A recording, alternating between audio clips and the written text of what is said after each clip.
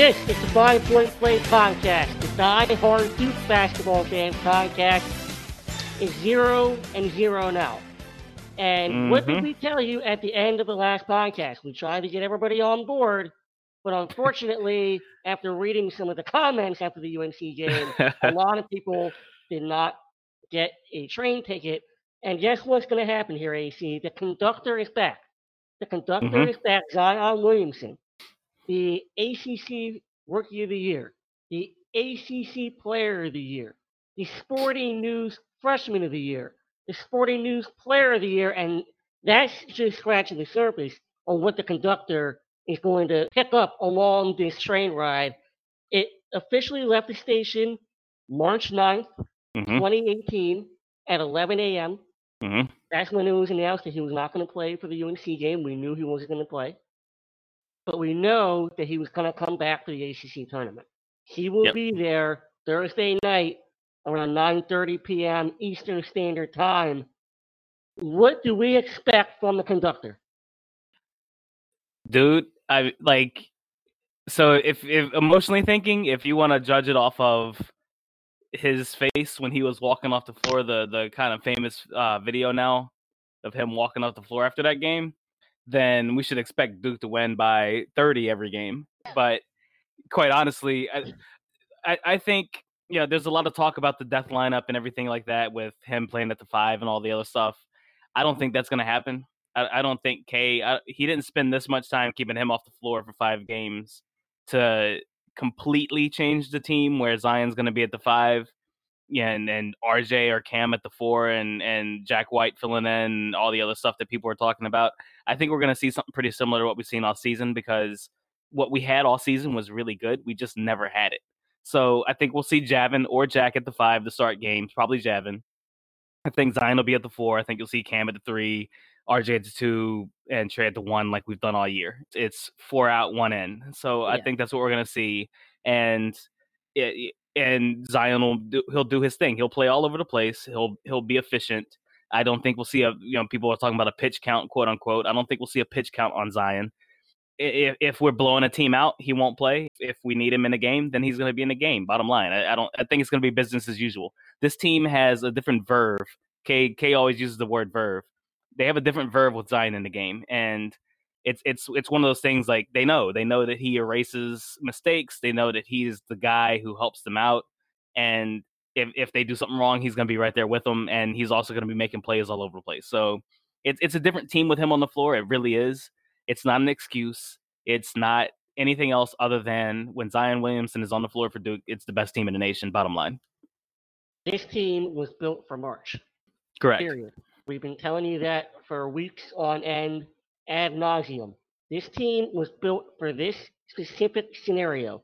There is no reason to bring him back Saturday, as much as diehard Duke fans wanted him to be back Saturday.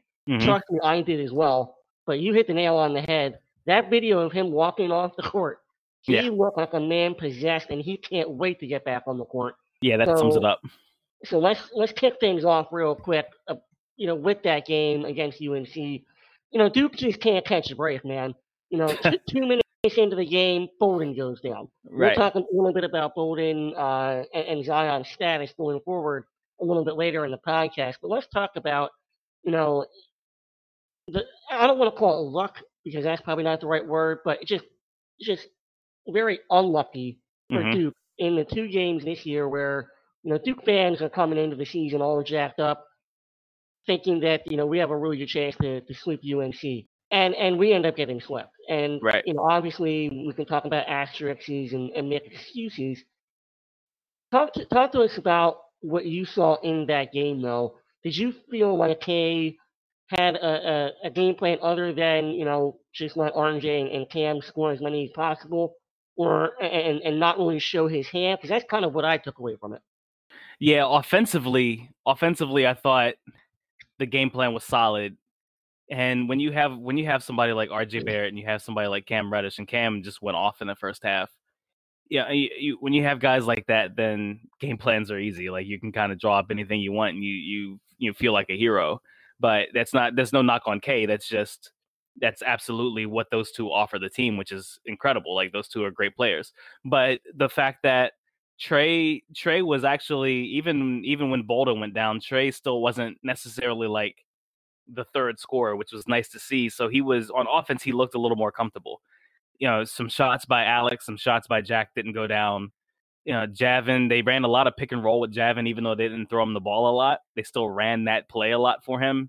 So there were some things that I saw that were nice because Zion's going to be in that role. Zion's going to be in the role of what Javin was doing. At times, he's going to be doing what Jack was doing. So that's entirely what K had been doing this whole time that Zion's been out. Is he's been running plays that Zion's going to be inserted into when he comes back. And that was the big takeaway from this whole thing. And that's the thing I loved about it so much. And that's the thing that pissed people off so much is that, they see certain guys doing it, so they get mad about it. And they say, we don't develop players and all this other stuff. The plays that were being run weren't for those guys. Those plays that were being run were for Zion Williamson. So just pretend like you saw number one instead of Javin or instead of Jack or instead of other guys in those roles. And the other part of it was, like, defensively, I didn't like the switch against UNC.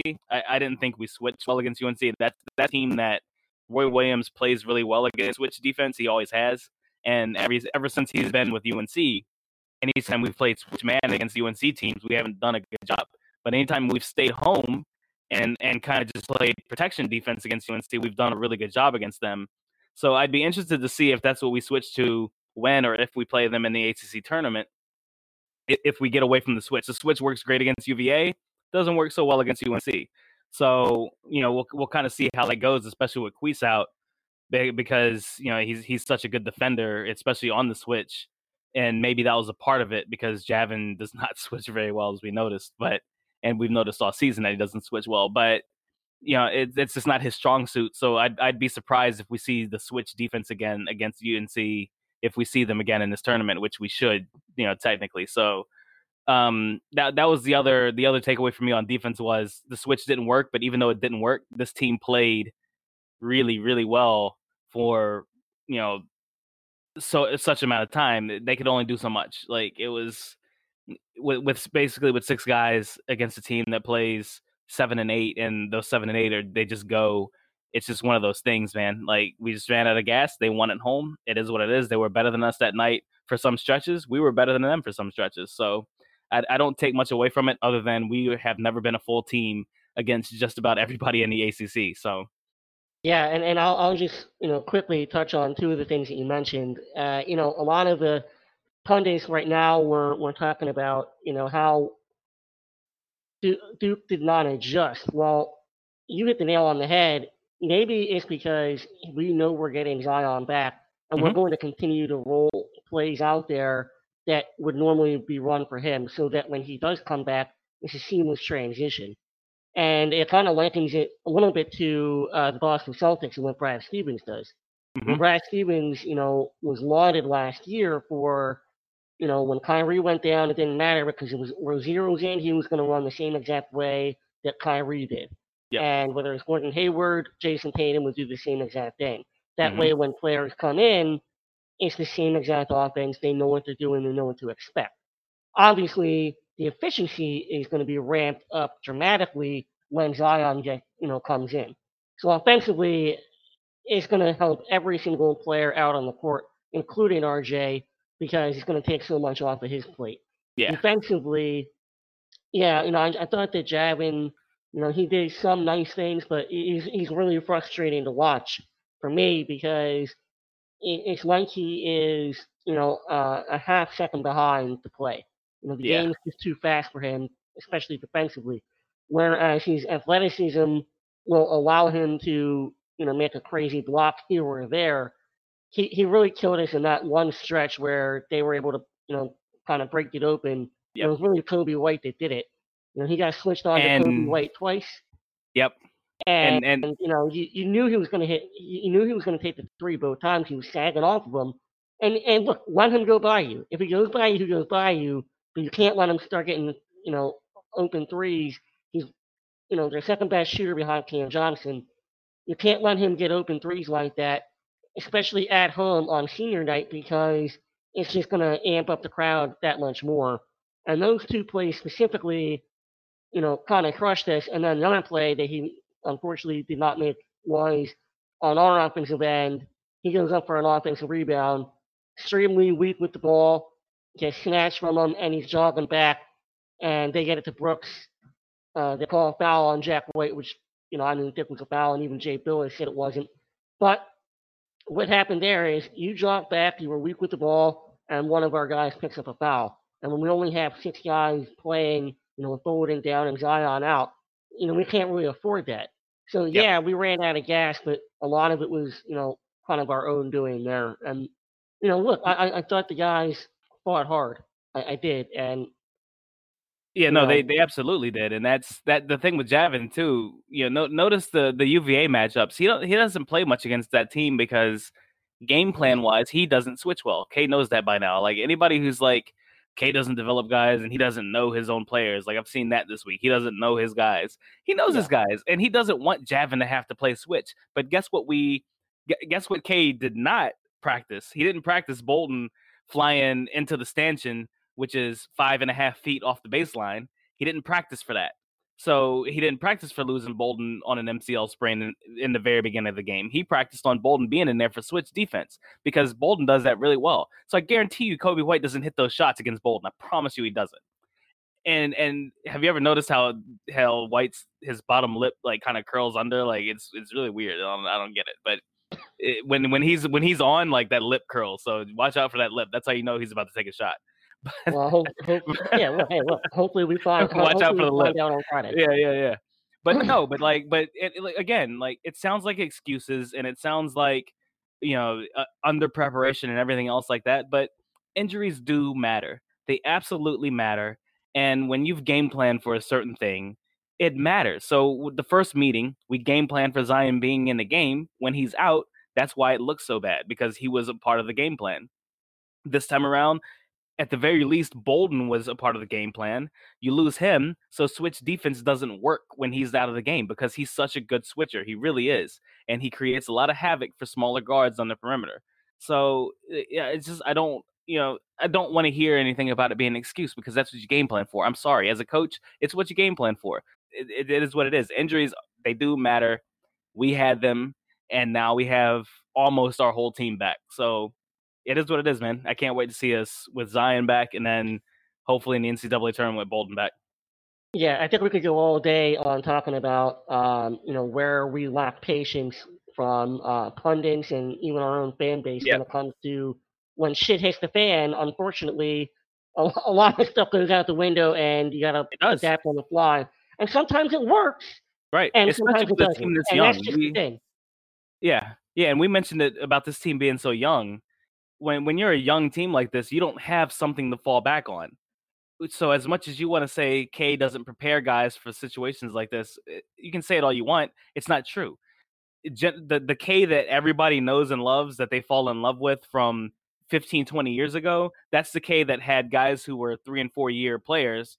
And you're able to do more with those types of guys because they know your system like the back of their hand. They could talk about it in their sleep. So if you want to say throw the ball out on the floor and just go play, do it. And you can do it with those types of guys. And that's why it worked in 01 with Jason Williams and those guys. A lot of people are using that as an example to talk bad about this team for some reason. That's a totally different team, man. They knew each other. Like they were a part of something. Plus, they had the best communicator college basketball has ever seen in Shane Battier. So I don't want to hear that. This team it's absolutely a factor for this team, the injuries. And the fact that they've done what they've done with the best player in college basketball out and with all the other injuries that they've had in between out, RJ Barrett and Cam deserve so much credit for what they've done, and I'm so sick of seeing them as scapegoats. I saw again this week that RJ doesn't play both sides of the floor. Shut up. Stop. Like, stop talking bad about this dude, man. Like, RJ Barrett's one of the best basketball players we have ever seen at Duke, and people continue to talk bad about the guy. I'm so sick of it, man. Like, get off. This is a totally different conversation. Get off the train. Yeah, I don't want you on the train. I don't want you on the train. I don't want him on the train, man. That's what the off season's for, where we can go off on that. We gotta stay on. We gotta stay on track here. Yes, I'm sorry. I apologize. We gotta stay on track here. Let's get to some more positive news, which is the ACC awards came out on Monday, and we expected this to happen, but we were a little bit nervous, after Saturday night. That's an understatement. But everything held true. Yeah. Zion Williamson was indeed named the freshman of the year and the player of the year. And I think the biggest gripe we could really have was that RJ could have been either one of those as well.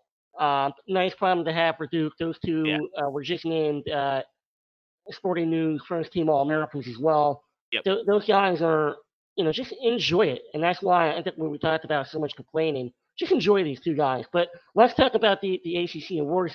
I'm going to pat myself on the back real quick because I actually nailed the first team. You did. The only exception was Robinson from Virginia Tech, but he got hurt. So, I actually, and he would have been first team. And he would have been first team. So, nice job to TK. Well done. You nailed it again. And that actually earns me a Morton Stinner if early Yes, the podcast. Yeah, it does. Okay, that's it does. It does. I didn't have your list to put on Twitter, on our Twitter account, the 5 Point Play podcast on Twitter. I didn't have your list to put on there, but I put my list down on Twitter right before they were announcing the teams, and our lists were basically the same in terms of who was on it, other than Justin Robinson. But we kind of did our end of year predictions or whatever. We nailed everybody who was on that list. We just, some of them were on different teams than we put them on. So, and I think that kind of speaks to the league this year. I think it speaks to how there was a top and there was a bottom of the league this year, and it is what it is. And the ACC has been more competitive in other seasons, but you have like NC State. They're not. I don't know if they're a tournament team anymore, but they were a possible tournament team. They didn't land anybody on the list. And then everybody on the bottom of the list other than Notre Dame didn't get anyone on the list. So it kind of speaks to the league this year. There was not much parity in the league. You had 3 teams on the very top, and then you had a group of about 4 in the middle there, and then everybody else was kind of on the bottom. So, and you saw it with the guys that made teams this year. So, it's an impressive group. The guys who made the teams absolutely deserve what they got. I still would have put Kai Bowman on a first team, but that's just me. Obviously, he was penalized for how bad his team was, but as a 6'1" guard, he averaged almost 8 rebounds a game, 21 points a game. I don't know how you leave him off a first team with those types of stats, but it is what it is. Kyle Guy, he still deserved what he got being on the best team in the league, but it's when you're talking about placement on these types of teams, theoretically, I think you're talking about individual achievement, and nobody had a better season in the ACC than Kai Bowman other than Zion Williamson and RJ Barrett. So I don't know how he didn't make it, but it is what it is. So yeah, I think he even got a vote for Player of the Year, I believe, but still made second team. So it is what it is. How do you feel about Tony Bennett getting the Coach of the Year? I'm with it, man. Like UVA is so good, and he's being awarded in a time of basketball that we've never seen before, which is the NBA or the NCAA is being used as a minor league for the NBA. So guys like Kay and Calipari and other coaches who, and I mean, they're really the 2 main coaches who have dealt in one and done. I guess you could mention Sean Miller as well in that. They're being penalized in a way for bringing in guys who are only going to be around for a year, and there's not much development with those guys on the surface. So they're being penalized a little bit for that type of thing, and I really hate that, because a part of being a college basketball coach is recruiting, adapting, and then coaching on the floor. So the fact that Kay didn't even get a single vote for Coach of the Year, dealing with everything Duke dealt with and how they finished the season, plus bringing in the guys that he brought in for his team, it kind of sucks, man, because he hasn't won the award since the year 2000. So does that mean he's been a worse coach than all the other coaches in the ACC since the year 2000? Absolutely not. But that's how it reads, and it's really a shame. Like I get awarding someone who does something out of the ordinary, but at the same time, I also don't get this penalizing mentality that the ACC writers continue to uphold since 1953. That where I'm going to penalize you for being a freshman, or I'm going to penalize you for having 2 freshmen on your team that are incredible. Because there's 4 writers who decided that RJ Barrett didn't deserve to be on the first team, and speaking with a couple of writers that I know that have votes, they have said that those guys typically say they will not vote for 2 freshmen on somebody's team because they don't agree with that style. It's like, come on, man, stop. It's not the era of Dick Groat anymore. Just stop. Like, it is what it is right now until the NCAA deals with it and the NBA deals with it. It's basketball right now, and don't penalize RJ Barrett for that. Like, that's stupid, man, because you voted for Zion. Like, don't do that, man. Come on. So, I mean, like I said, it is what it is, and it's stupid. We still got 2 guys on the first team, so there's not much to complain about. But it's just that mentality, man. It's really frustrating. It's really frustrating. It's the same thing as like the Baseball Hall of Fame, like the guys who won't unanimously vote for somebody who's a first ballot Hall of Famer, like Ken Griffey Jr. But then, finally they stopped doing it this year with Mariano Rivera. It's like, just stop. Like, that old thinking, man. Just stop. Sorry. I'm on rants tonight. It's fine. I mean, it's the truth though. We talked about that a month ago, that you're going to see, K get 0 votes because everybody expects him to win because of the recruiting job that he did. Well, that is part of coaching. And I'm not sitting here pontificating for K to be the coach of the year. I think Bennett was fine. I think Roy Williams would have been fine. I think Buzz Williams would have been fine. Yeah. But having Leonard Hamilton above him, Chris Mack above him, which I also think did a nice job. I think that's a little ridiculous.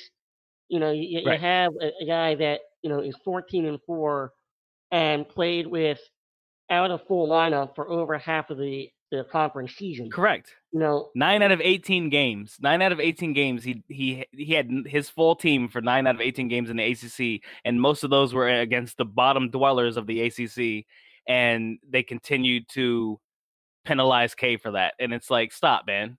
Like, because the narrative has been, oh, well, you have 3 lottery picks, so you should be fine. Stop. Like, that's not how it works. And we've seen that's not how it works. And anybody who knows basketball knows that's not how it works. And these writers do know basketball, so they know that K has to put something together with these guys. So stop penalizing him for it. Like, I don't get it, man. And I don't get it. It's annoying. It's annoying. To year 2000, I cannot believe for 18 years Coach K hasn't been the best coach in the ACC, according to writers. I can't believe that. That's just so hard to believe to me. I don't know, man. Since that time, he's won 3 national championships. You would figure somewhere along the line, he probably would have been named Coach of the Year at one of them. But, moving on real quick. So let's talk about, were you surprised at all that DeAndre Hunter was named the Defensive Player of the Year? I was a little bit, because he's not even their best defender on their team. Of course, when you talk about the defensive team for ACC, I'll just give my list. As just an example, I had Zion, Trey, Elijah Thomas, Kenny Williams, and Mamadi Diakite.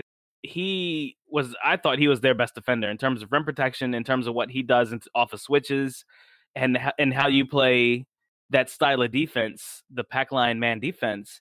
I thought Diakite was instrumental in how well UVA did this season. And to me, I'm shocked that he didn't get on the team, especially since Skara from Clemson was awarded with some votes for defensive player of the year, things like that, because he's a very good defender, but he does a lot of the same things Diakite does, but Diakite does them a lot better. And DeAndre Hunter is a good player, but he's their main offensive guy. So you look at some UVA games, he's not on the best player when UVA plays games. He's generally not the guy guarding the best player. Usually that was assigned to Braxton Key or Diakite. So it was strange to me that he got that award, especially because statistically he's not on any list in terms of blocks or steals. And it was a little strange he got that award. I think someone from UVA sure deserves that award because that's the best defensive team in the ACC. So if that's how you want to play it, then sure. I just didn't think that was the best defensive player from the best defensive team. Yeah, and if you actually look at the votes for Defensive Player of the Year versus who was actually on the first team all defense, they don't even match up. You're getting guys at all. Right, Elijah Thomas is on the team, but yet his teammate, is getting votes for Defensive Player of the Year. Yeah. Skara. So, it didn't make a whole lot of sense to me, and I thought that you were getting a little bit too cute. I understand that Hunter is, the best player on the best team, but that doesn't mean that he's the defensive player of the year in the conference. I thought, biased or not, I thought that should have been Trey Jones. The pressure that he puts on and the statistics to back it up. The way that he takes everybody's best perimeter player, shuts them down. The field goal percentages are dramatically decreased. Their points per game are dramatically decreased. Their turnovers go way up. I just felt like, and I hope that the you do know who I put down as. You know who I put down as ACC Defensive Player of the Year, correct? Do you remember? Kenny Williams. Yeah, right. Kenny Williams, of course. Yeah. Well, I mean, if Jay Billis had his way after fawning over him the entire night on Saturday night, but finishing up the awards, it was a good day for Duke.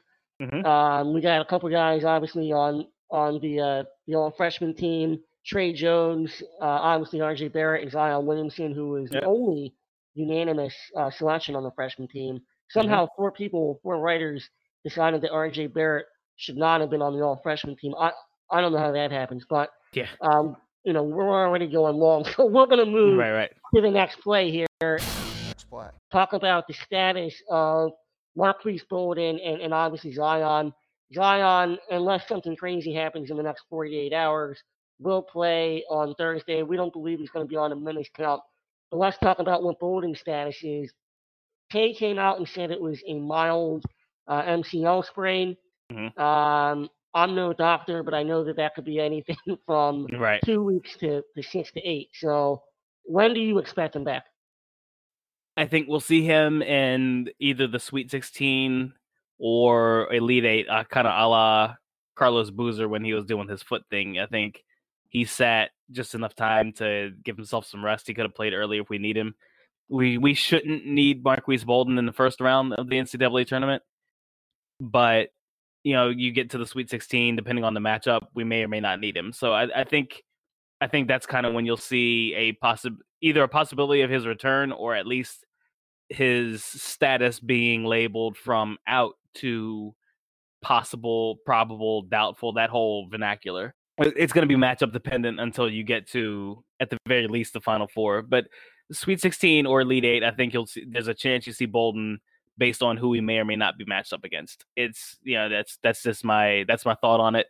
Mild MCL sprain, you're going to have everybody on the boards and on Twitter and on Instagram is doing their best WebMD impersonation right now to go look up what they think a mild MCL sprain means and what it means for him, kind of like they did with Zion. But they're not giving it any kind of grade or anything. They're just saying mild MCL sprain. I think he'll get rest, and I think that'll give him a chance to rest. Really, that'll give him a chance to rest that calf that he's been kind of nursing for a couple of weeks.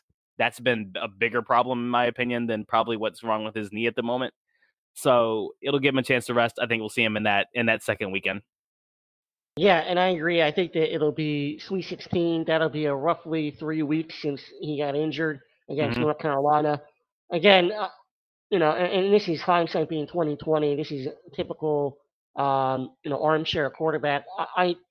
This is why I brought up potentially sitting him against North Carolina last Saturday. You can't predict somebody's going to go down, but like you said, he was already banged up. I felt like that was an opportunity for a meaningless game other than for bragging rights. I looked at it as a way to say, hey, look, we're not waving the white flag, but we're not throwing everybody out there either. So hopefully Cleese gets better. He's had a really, really strong season, and he deserves to see this one out. So let's hope that we get him back. And let's get right into the next one, which is the ACC tournament preview. I know that you've been glued to the TV all day, betting on games, watching games. All the above, man. So for our audience, if you want to throw out some bets so that we can take the opposite, then please. Absolutely. Well, you say that. I already won with Miami today, and at the moment, I am winning with Northeastern, and I got some more coming tonight that I'm going to win with. So that's when we're recording this. By the way, we're recording it on Tuesday, so. Not to sound revisionist, but I'm winning tonight, man. That's all I'm saying is I am winning. I am winning tonight. This is my favorite time of year, man. I love this time of year. Starting last week, last week we already had some conference championships started and awarded by the weekend. This time of year is so awesome, man. It's always been a dream of mine to go to Vegas for not for NCAA tournament first weekend, but actually for conference championship weeks. And now in our area up here, we have Charlestown, West Virginia, to do a little betting with. So it's been fun. It's been fun to be able to kind of get that going. So this is awesome, dude. I can't. By the way, Northern Kentucky, that's another team I put down on there. They're doing great. So I just want to mention that. But anyway, no, seriously though, this is the funnest time of the year for me and a lot of people. And yeah, I think the sentiment is all across the board with that. And it's great to have these games, and I can't wait. I can't wait for the ACC tournament. And we had it up here in DC a few years ago. That was fun. So. Yeah, so let's talk about that, and let's start over in your neck of the woods in the Virginia Tech, Florida State bracket. Talk to us about so first of all, talk to me about your Virginia Tech Hokies, and I want to hear what are the chances of Robinson even playing? How do they match up if they do play Florida State and move on? Kind of walk us through that side of the bracket. Sure. So not that we have any Virginia Tech fans listening to this podcast, but I hope not. The thought the thought that Justin Robinson comes back is if they get to that Florida State and or UVA game, there's a good chance he plays in one or both of those games. They have Miami now. It's official. Miami won today. So they have Miami next game. They're going to sit him for that one. And rightfully so. They don't need him for that one. But if they absolutely want or need him against Florida State, they're going to use him. And Buzz is kind of one of those coaches that he's developed the team now without him. And so he's kind of set in a way for he calls him 5. We can get 5 back when we need him. That's kind of what he said. So I think Justin Robinson will work. He'll definitely play in the NCAA tournament. I think the ACC tournament, it depends on their prospects and how they look as to whether or not he plays. But I don't think you'll see him play in the beginning of that FSU game. But if it looks like they need someone to come in and kind of help slow things down or fix things a little bit, I think you'll see him play a little bit. But I think they'll rule him as probable against FSU. But anyway, they're a good team, and they have figured out how to do it without him, and not wholly. Like they won 5 out of 7 games without him, but still those 2 losses were against UVA and against FSU. He's important for them. Bottom line, he's important for them, and it'll be interesting to see them get him back. FSU is a great team.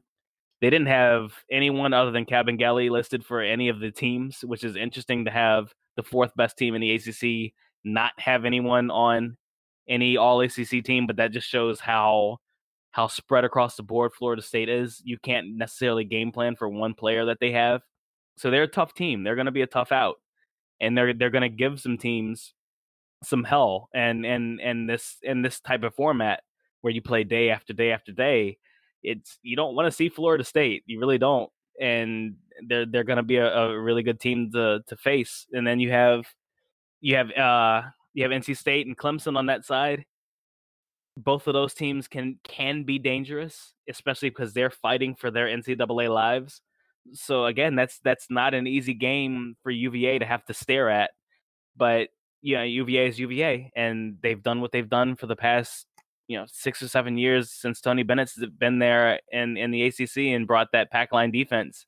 And that's the story of UVA, is their pack line defense and the way they share the ball. So it's going to be a fun tournament, and I really can't wait to watch this one in particular. Like the lower conference tournaments are really fun to watch because it's fun to watch some of the upsets and things happen. But the ACC tournament is going to be fun once you get into that Thursday, Friday. It's going to be a lot of fun because there's going to be a lot of surprises, I think, that come out of those couple of days. Yeah, and I think that Virginia Tech FSU matchup will be the sexiest matchup of Thursday if obviously it does happen. Yeah. And I hope Robinson plays just because he's better basketball. And it'd be nice to see a guy like him who is so good to be able to enjoy his ACC tournament. Yeah, it's his final one too. So yeah, exactly, his final one. So on the other side, obviously Duke's bracket. So most believe that we're going to play Syracuse on Thursday night. AC, do you believe that? No. Well, no, I don't. And we're like, so again, I'm watching the game is on right now. Pitt versus Boston College is happening at the moment. Watching both of those teams play, and both of these teams are a bad matchup for Syracuse. You talk about the NCAA tournament and bad matchups occasionally, like that's, that vernacular is used. Both of these teams are a bad matchup for Syracuse if either one gets through. I think it's going to be Pitt. They're more at full strength than BC is, and they have a lot of young guys who want to make names for themselves. Trey McGowans and Xavier Johnson, those types of guys, man. They're a tough team, and if they get hot, then they're really going to push Syracuse in that zone a little bit, because they're athletically they can hang with Syracuse really easily. So it's really going to be about how do they deal with what Jeff Capel's going to throw at them. If for whatever reason Syracuse gets through to Duke, then I still think Duke is going to handle them. That first game was an anomaly. It is what it is. Cam was out. Trey got hurt in the middle of the game. It happens. That's that's the story of this team. But we're going to should have a healthy Duke team playing the Syracuse squad, and we've seen a healthy Duke team against the Syracuse squad kind of beat them up a little bit. So I don't see us having a problem with Syracuse, and we should have a Friday matchup with UNC. It's Louisville's not going to beat UNC. Notre Dame, if they happen to beat Louisville's not going to beat UNC. So we should have a Friday matchup with UNC. Yeah, I mean, the sexy pick right now from at least the Duke side of things is everybody picking Louisville to beat UNC. I don't see that happening at all. Absolutely not. I give Matt credit for keeping that team together after blowing it against Duke, but that was his funeral. RJ said it's a funeral. That was the funeral. It really was for Louisville. That was the funeral. It was, but I mean, I give him credit for hanging in there. It could have been much worse for them. So I don't see them beating UNC. So what it should do here is set up. And we'll get right into our predictions now. Mm-hmm. The Final Four that we believe is going to be Duke and UNC in the latter half of Friday night's matchup. And then we got UVA. Who is going to face UVA? Is it going to be Virginia Tech? Is it going to be FSU? Or somebody we don't even know about yet? I want to say that it's going to be Virginia Tech. I do, and especially if Robinson is back. I really believe it's going to be Virginia Tech that comes and faces them. And if Virginia Tech faces UVA, I think Virginia Tech beats UVA. I do. I especially in this format, I really do. I think with the 3-point shooting, it's the 3-point shooting. It's the story of tournaments. It is, if you get hot, you can beat anybody in the nation. And this is the right time for Virginia Tech, who's one of the best 3-point shooting teams in the nation, to get hot. So So you're taking Virginia Tech, and who do you got coming from Duke and UNC? Duke, obviously. Duke's beating UNC with Zion on the floor. They are beating UNC with Zion on the floor. Bottom line, there's no need to even dissect it. They're a better team than UNC is with Zion on the floor. So I say it's Duke. It's going to be a Duke. I think it's going to be a Duke Virginia Tech final. I would hate that personally. Personally, I would hate it. But I think we're going to see a Duke Virginia Tech title. But obviously, UVA, it's hard to bet against UVA. It really is. But you get a hot team, and I think we're going to see a hot team. I think we're going to see Duke Virginia Tech in the final. And who's the winner? Duke. I think Duke is the best team in the nation with Zion Williamson on the floor. He makes this team the best team in the nation easily, and I think we're going to see the team that we kind of fell in love with in December and January, which is just a completely dominant team. Yeah, I think that that's true. For me, I hate to burst your bubble. I'm going to take Florida State over Virginia Tech. Okay. I like their size, their athleticism, and I think that that's going to be too much to handle. And even with Robinson coming back, I do think there's going to be a little bit of rust there. So I'm going to take FSU to go up against UVA. I think that's a great matchup for UVA.